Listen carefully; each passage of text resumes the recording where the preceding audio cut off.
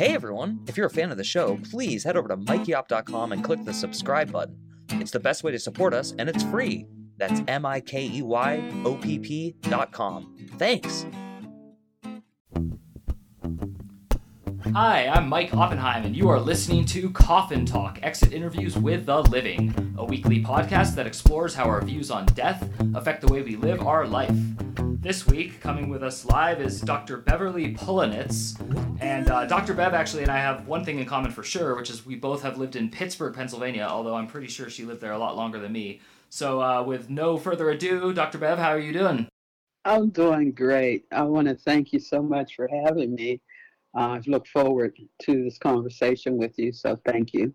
Thank you, and me too. And the reason I was begging you to come on here, not that I needed to because you were super cool, but you're actually a full-fledged practicing Buddhist, and we have never had a Buddhist on the show, so I'm really excited to hear you explain all of that. But before we get there, do you want to explain a little bit about your background? You're a doctor, you're from Pittsburgh, you want to fill in some of the details? I would be happy to. Okay, I was born in a little town southeast of Pittsburgh, Pennsylvania, and the town is Brownsville, Pennsylvania. It's approximately 50 miles. And I grew up there until about the age of 12, and then we moved into the heart of the city. And in moving to the heart of the city, I went from a small town to this huge city. And believe me, it's definitely culture shock.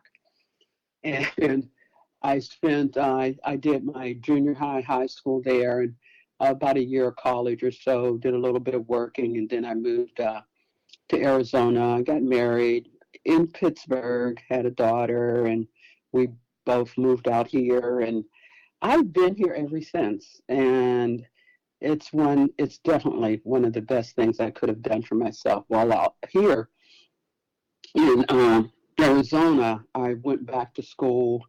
I also, before I came here, I became a licensed electrician in Pittsburgh and was able to come to Phoenix and secure a position as a low voltage life safety technician, which if you've never heard of it before, it's the person who puts in the things that you find in a hospital like nurse call, intercoms, the button you push for emergencies, that kind of thing is what I installed. The little stuff. I wasn't going for that big heavy duty stuff.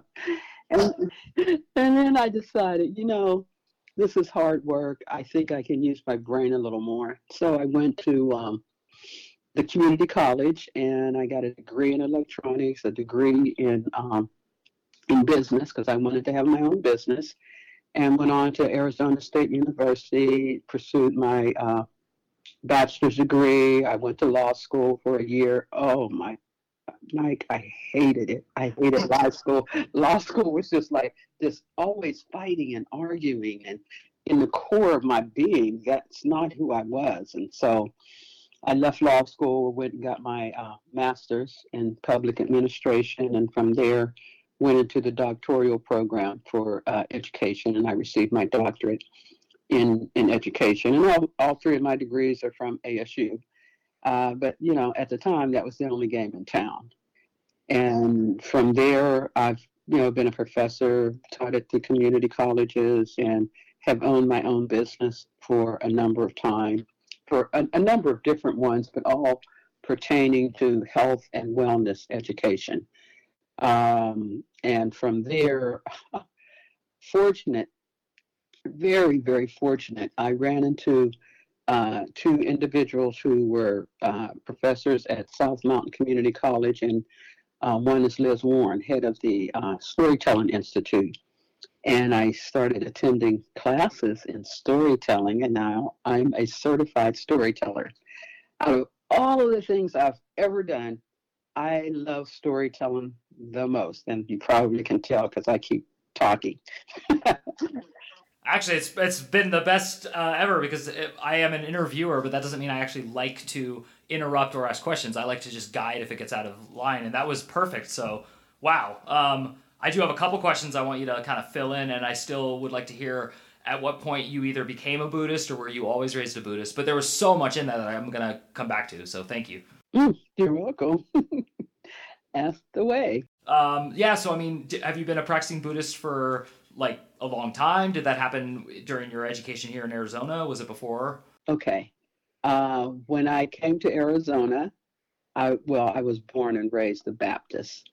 And while in Arizona, actually my first, I don't know, 5, 10 years in Arizona, oh, I was having a time of my life. Believe me, I was enjoying the freedom away from family, because sometimes family you have to um, give tell them why you did certain things. I didn't have to tell anybody anything. I was out just enjoying my life and taking care of my daughter. And times was kind of hard. Single mom, and I was always looking for side jobs. I was working as an electrician, and I was going to school, but I was looking for side jobs all the time to boost the income.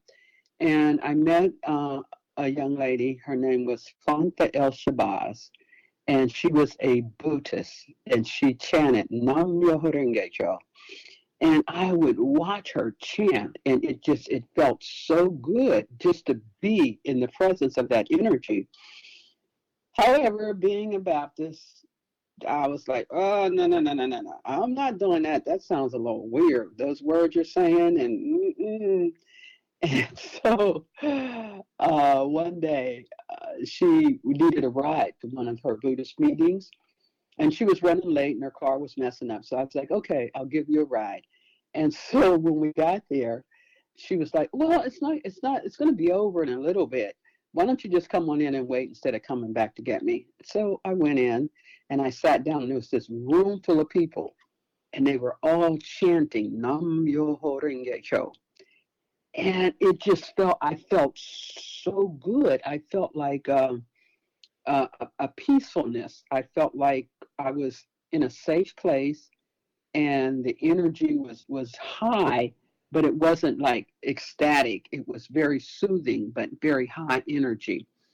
And after they finished chanting, they explained to me, what they were doing, what it was about, what Nam Myoho Renge Kyo meant, and asked me if I would like to participate. And of course, I was like, I'm not saying those words. No, not me. and so I thought about it for a while, and I was like, you know what? They said that you can chant for anything that you want. You can chant to be happy. You can chant if you need money. You can chant for money. You can chant for anything that you want. But in so chanting, you're going to also get those things that are good for you. So you can chant for bad things if you want. In fact, they said if you want to chant for drugs, you can chant for drugs and alcohol, whatever. They said, however, you're going to find that through that experience, you're going to grow from it, and you may not get the drugs and alcohol, but you will get an understanding of why you should not be doing it and why it's not good for you, and the energy, and just be able to move away from that, which at the time, that was not what I was wanted to chant for. I wanted to chant for the income to take care of my daughter and I. And so I agreed. I said, okay, I'll give it a little try. And I tried for 30 days, tried for 90 days. And if it doesn't work for you, walk away, no problem. So it's like, okay. So they taught me how to say the little funny words. and I would chant with them. And oh my goodness, so many things started happening in my life. Oh, it just took off. Income-wise, business-wise, job-wise, started teaching.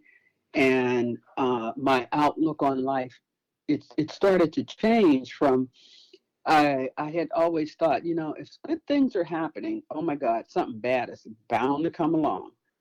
And through chanting, these good things started happening, and I'm looking like, something bad is going to happen for real, because this is really too good. And through what's called daimoku, through that constant daimoku, the bad never really started showing up. And if it was bad, my perception of it, it was not bad to me. I had a different outlook on it. Instead of being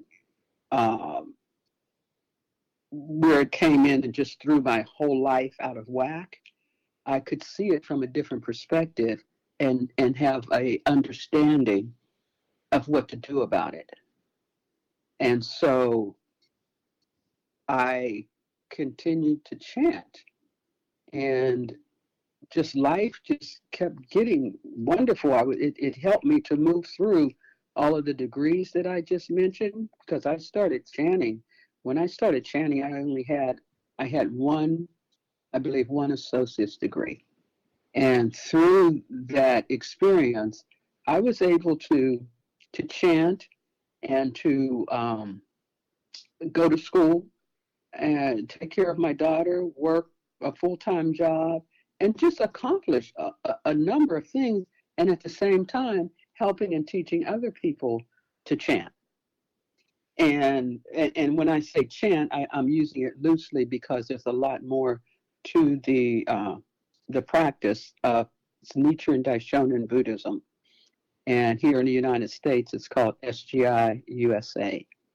And it's not only chanting Nam Myoho Renge Kyo, we also have a book called the Lotus Sutra. And we chant, we recite 2 of the chapters of the Lotus Sutra twice a day in our prayers. So twice a day we chant, we recite the Lotus Sutra, and we pray. And that is just a practice that has sustained my life and made it just a beautiful life. I mean, this is awesome. I'm actually like profoundly at peace with the way you explained it and described it. It was actually like, especially hearing it, I've never even heard like really the chanting, and it rolled kind of off your tongue.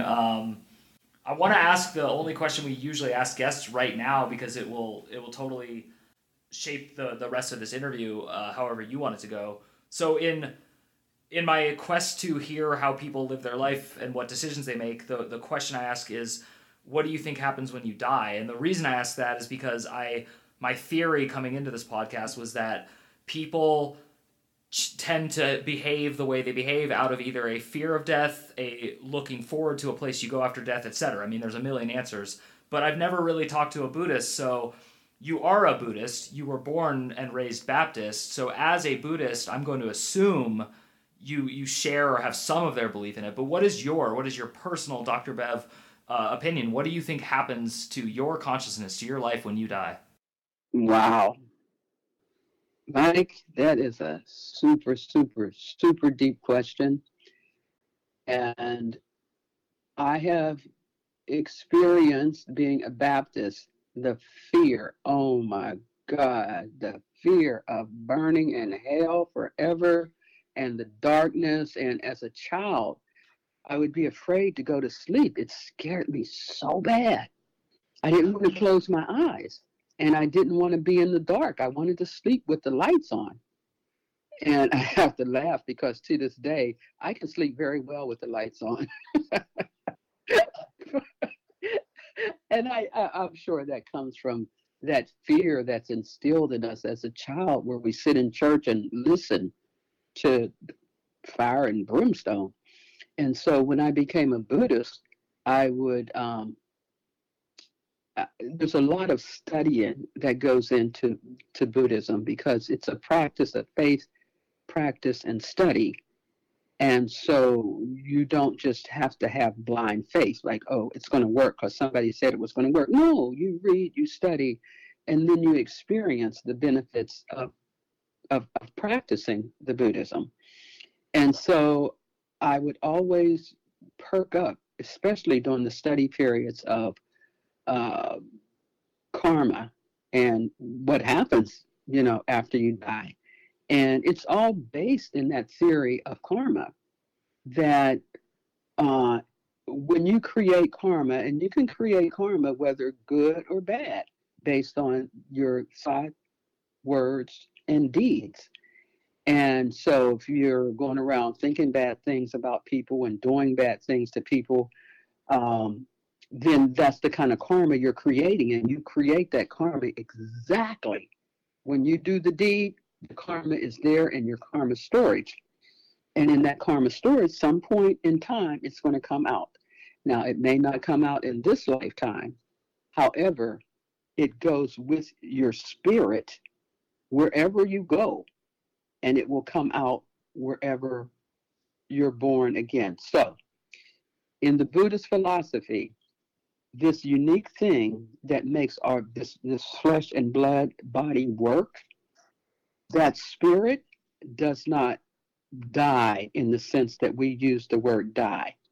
It merely, our spirit removes itself from the flesh and blood, and is that uniqueness of us is somewhere in the universe, learning more, looking at what we've done in the past, looking how our lifetime was in the flesh, and actually being able to, I won't say help people that are still in the flesh, but we're not separated from those who have passed on.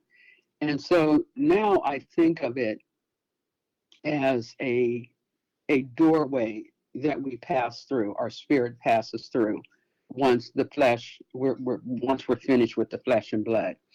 While we're here in the flesh and blood, we're able to learn lessons, and we came to the earth to learn these lessons. And if we're successful in that lifetime, we've learned the lessons, we move on to the next one. And so in believing that uniqueness of us, that spirit does not die, that it moves on to its next existence. Now, that's my opinion. Now, my opinion is also mixed with a little bit of that Christian upbringing, in that I don't know what's on the other side. So Bev's logic is pulling in and saying, I don't know what happens when you die. I haven't been there. No one's really come back and told me what happens. I've read stories, right? But who am I to believe that they really died?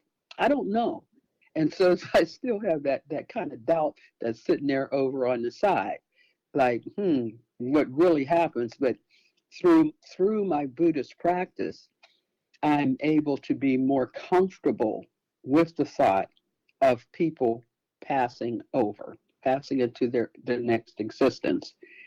I cannot say that I have reached a point where I'm comfortable in moving in that direction. That's interesting. But I kind of, when people, our loved ones, pass on, I can know that I will miss them here in the flesh, because I love them and I want to be around them and I want to share things with them, and I'll miss them. But I also don't feel like they're dead and I'll never be with them again. So, okay, first of all, awesome answers, and 1,000+ points for like brutal honesty, as far as like, of course I think I understand this, but I actually don't, I'm not ready for it, because I think that's a very similar point I get to. I just got a lot more life I want to live, and I like what I'm seeing, and I want to stick around. So I'm curious though, because the absolute like paralyzing fear of the Baptist upbringing compared with the, hey, what comes around goes around, you gotta consequences exist for a reason. So you're not scared of dying now. You just you still want to live. Is that a correct assessment? I do the logical assessments, and there's a fear there, but I know where the fear comes from. It comes from that Baptist upbringing. And am I comfortable with dying? Nope. Sure not. However, because of my Buddhist practice, I can turn the lights off and go to sleep. Okay? I can chant Nam Myoho Renge Kyo, and that eases that fear that was injected in my core as a child. But through chanting, I can feel it lessen, because chanting isn't a one-time thing. It's a consistent thing, every day, over and over and over. It is a form of verbal meditation. And when you meditate, you're able to connect with your spirit being, the true essence of you. And so through that meditation, I'm able to soothe those thoughts that have come along with me from my childhood. And so I didn't get the thoughts in one day. I'm not going to get rid of them in one day. But I have a mechanism to move forward with my life, live a happy life, and know that when the time comes for me to pass over, I can chant Nam Myoho Renge Kyo, and it will make my journey much easier. There's a saying in our Buddhist practice that when you pass over, don't fear, because there will be Buddhas and Bodhisattvas on the other side there to greet you. And let me explain what a Buddha is. A Buddha is not this huge being that is kind of like this God self thing. The Buddha is within all of us. It's a Buddha nature. It's our nature. It's our core. And it's called the Buddha nature. And so everybody can be a Buddha. Everybody has that heart in them that they can live to their highest potential, their highest love, their highest caring for humanity. And that's in all of us. So when they say that 100,000 Buddhas will welcome you, that's everybody's Buddha nature will be there to welcome you home. Cool. I love that, and that sounds very inclusive, which is something I'm all for. So is it it's a question I have, is just, so do Buddhists really care one way or the other how many people on earth right now are considering themselves Buddhists and practicing Buddhism, or is it like a much less hands-on approach to like what other people are doing, and it's just like, hey, don't worry about it, there's other Buddhas and they'll meet you when you die? Well, SGI USA, the Buddhism of Nichiren Daishonin, that philosophy, we would love everybody to practice that philosophy. SGI USA is a world peace organization, spreading world peace through individual happiness. And so we don't expect everyone to chant. We approach people one-on-one by our own life force, our own, how we show up in the world will attract people to say, what is it that you do? Why do you think or feel the way you do? What is it? And then we can tell them what it is that we do. We chant Nam Myoho Renge Kyo, and through chanting Nam Myoho Renge Kyo, you can elevate your life condition to become absolutely happy. And what absolute happiness means, it means that even though you're facing difficulties, you can still maintain this spirit of happiness instead of being down and out. And because when you're down and out like that, that energy that you're putting out, you're going to attract more energy just like that. And so it gives you a way to look at your situation for exactly what it is, maintain that core happiness in your spirit, and move forward in that direction. And so I think I might have gotten off your question a little. No, you're not actually. And I actually wanted to compliment you. I can see why you have like an alphabet soup of degrees, because you're very articulate. Like I will ask a question and you answer it and you're like understand it and you're really like parsing through the components of it. So this has been fascinating. We're actually almost out of time, which is very sad for me because I feel like I have a million more questions about this, but I'd like to hear you speak more directly about like conflict, not anything overt, like you don't have to pick a situation, but how does Buddhism help you when you experience conflict, whether it's with a family member, a friend, or just like the larger world or work? Okay. Conflict or anger is something that I think almost everyone has. However, we learn to control that anger so that it does not turn into conflict. I personally have had a very, very reactive temper in my past, and through my chanting, I can control that temper. I can look at the situation and I ask myself 3 questions before I say something, and I will ask my question. Is it true? Is it necessary? Is it kind? And if the answer is no, I tell myself, shut up. There's no need to say it. And so a lot of times conflict comes from your interaction with someone, how you put out that energy and they come back at you. Now, there's also times when you may not have done anything. You're just a person, and here's this other person in your environment that wants to harm you physically, mentally, verbally, however. And that's your karma. And so you can't blame them. It's your karma. You have to take responsibility for why is that person in your environment wanting to do something to you. And I used to think, well, what in the world did I do to make somebody want to rob me?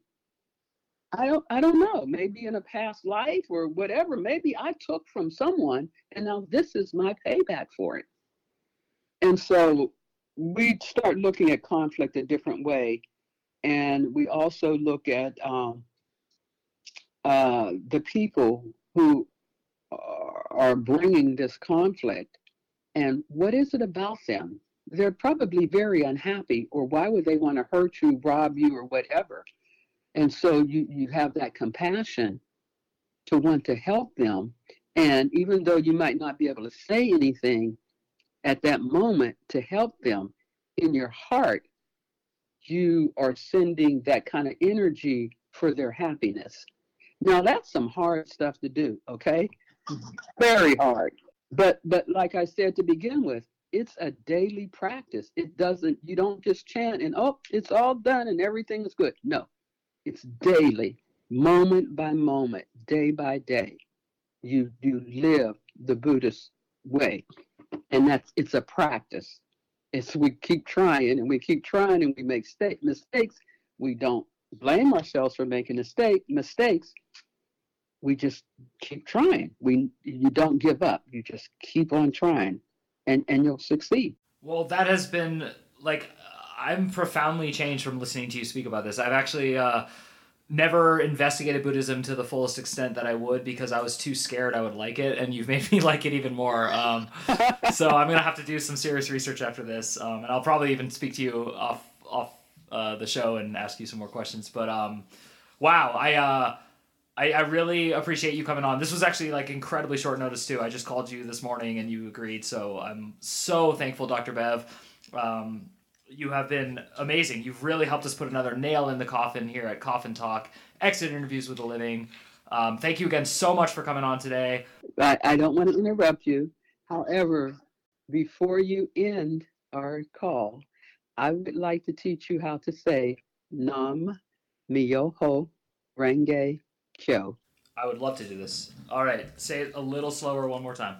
Okay, it's Nam Myoho Renge Kyo. That's it. I'll say it with you. Come on. Okay. Nam Myoho Renge Kyo. Nam Myoho Renge Kyo. Nam Myoho Renge Kyo. Yeah! That's it! Oh, thank you so much, Dr. Bev. This was so special. Thank you so much. You're welcome. Let's talk again real soon. I've so enjoyed this. Thank you for giving me the opportunity to speak. I have a feeling you reached a lot of people who needed it, so thank you, and to all of my listeners, Nam Myoho Renge Kyo. Walking alone when I hear this song, and I'm walking alone. Walking alone.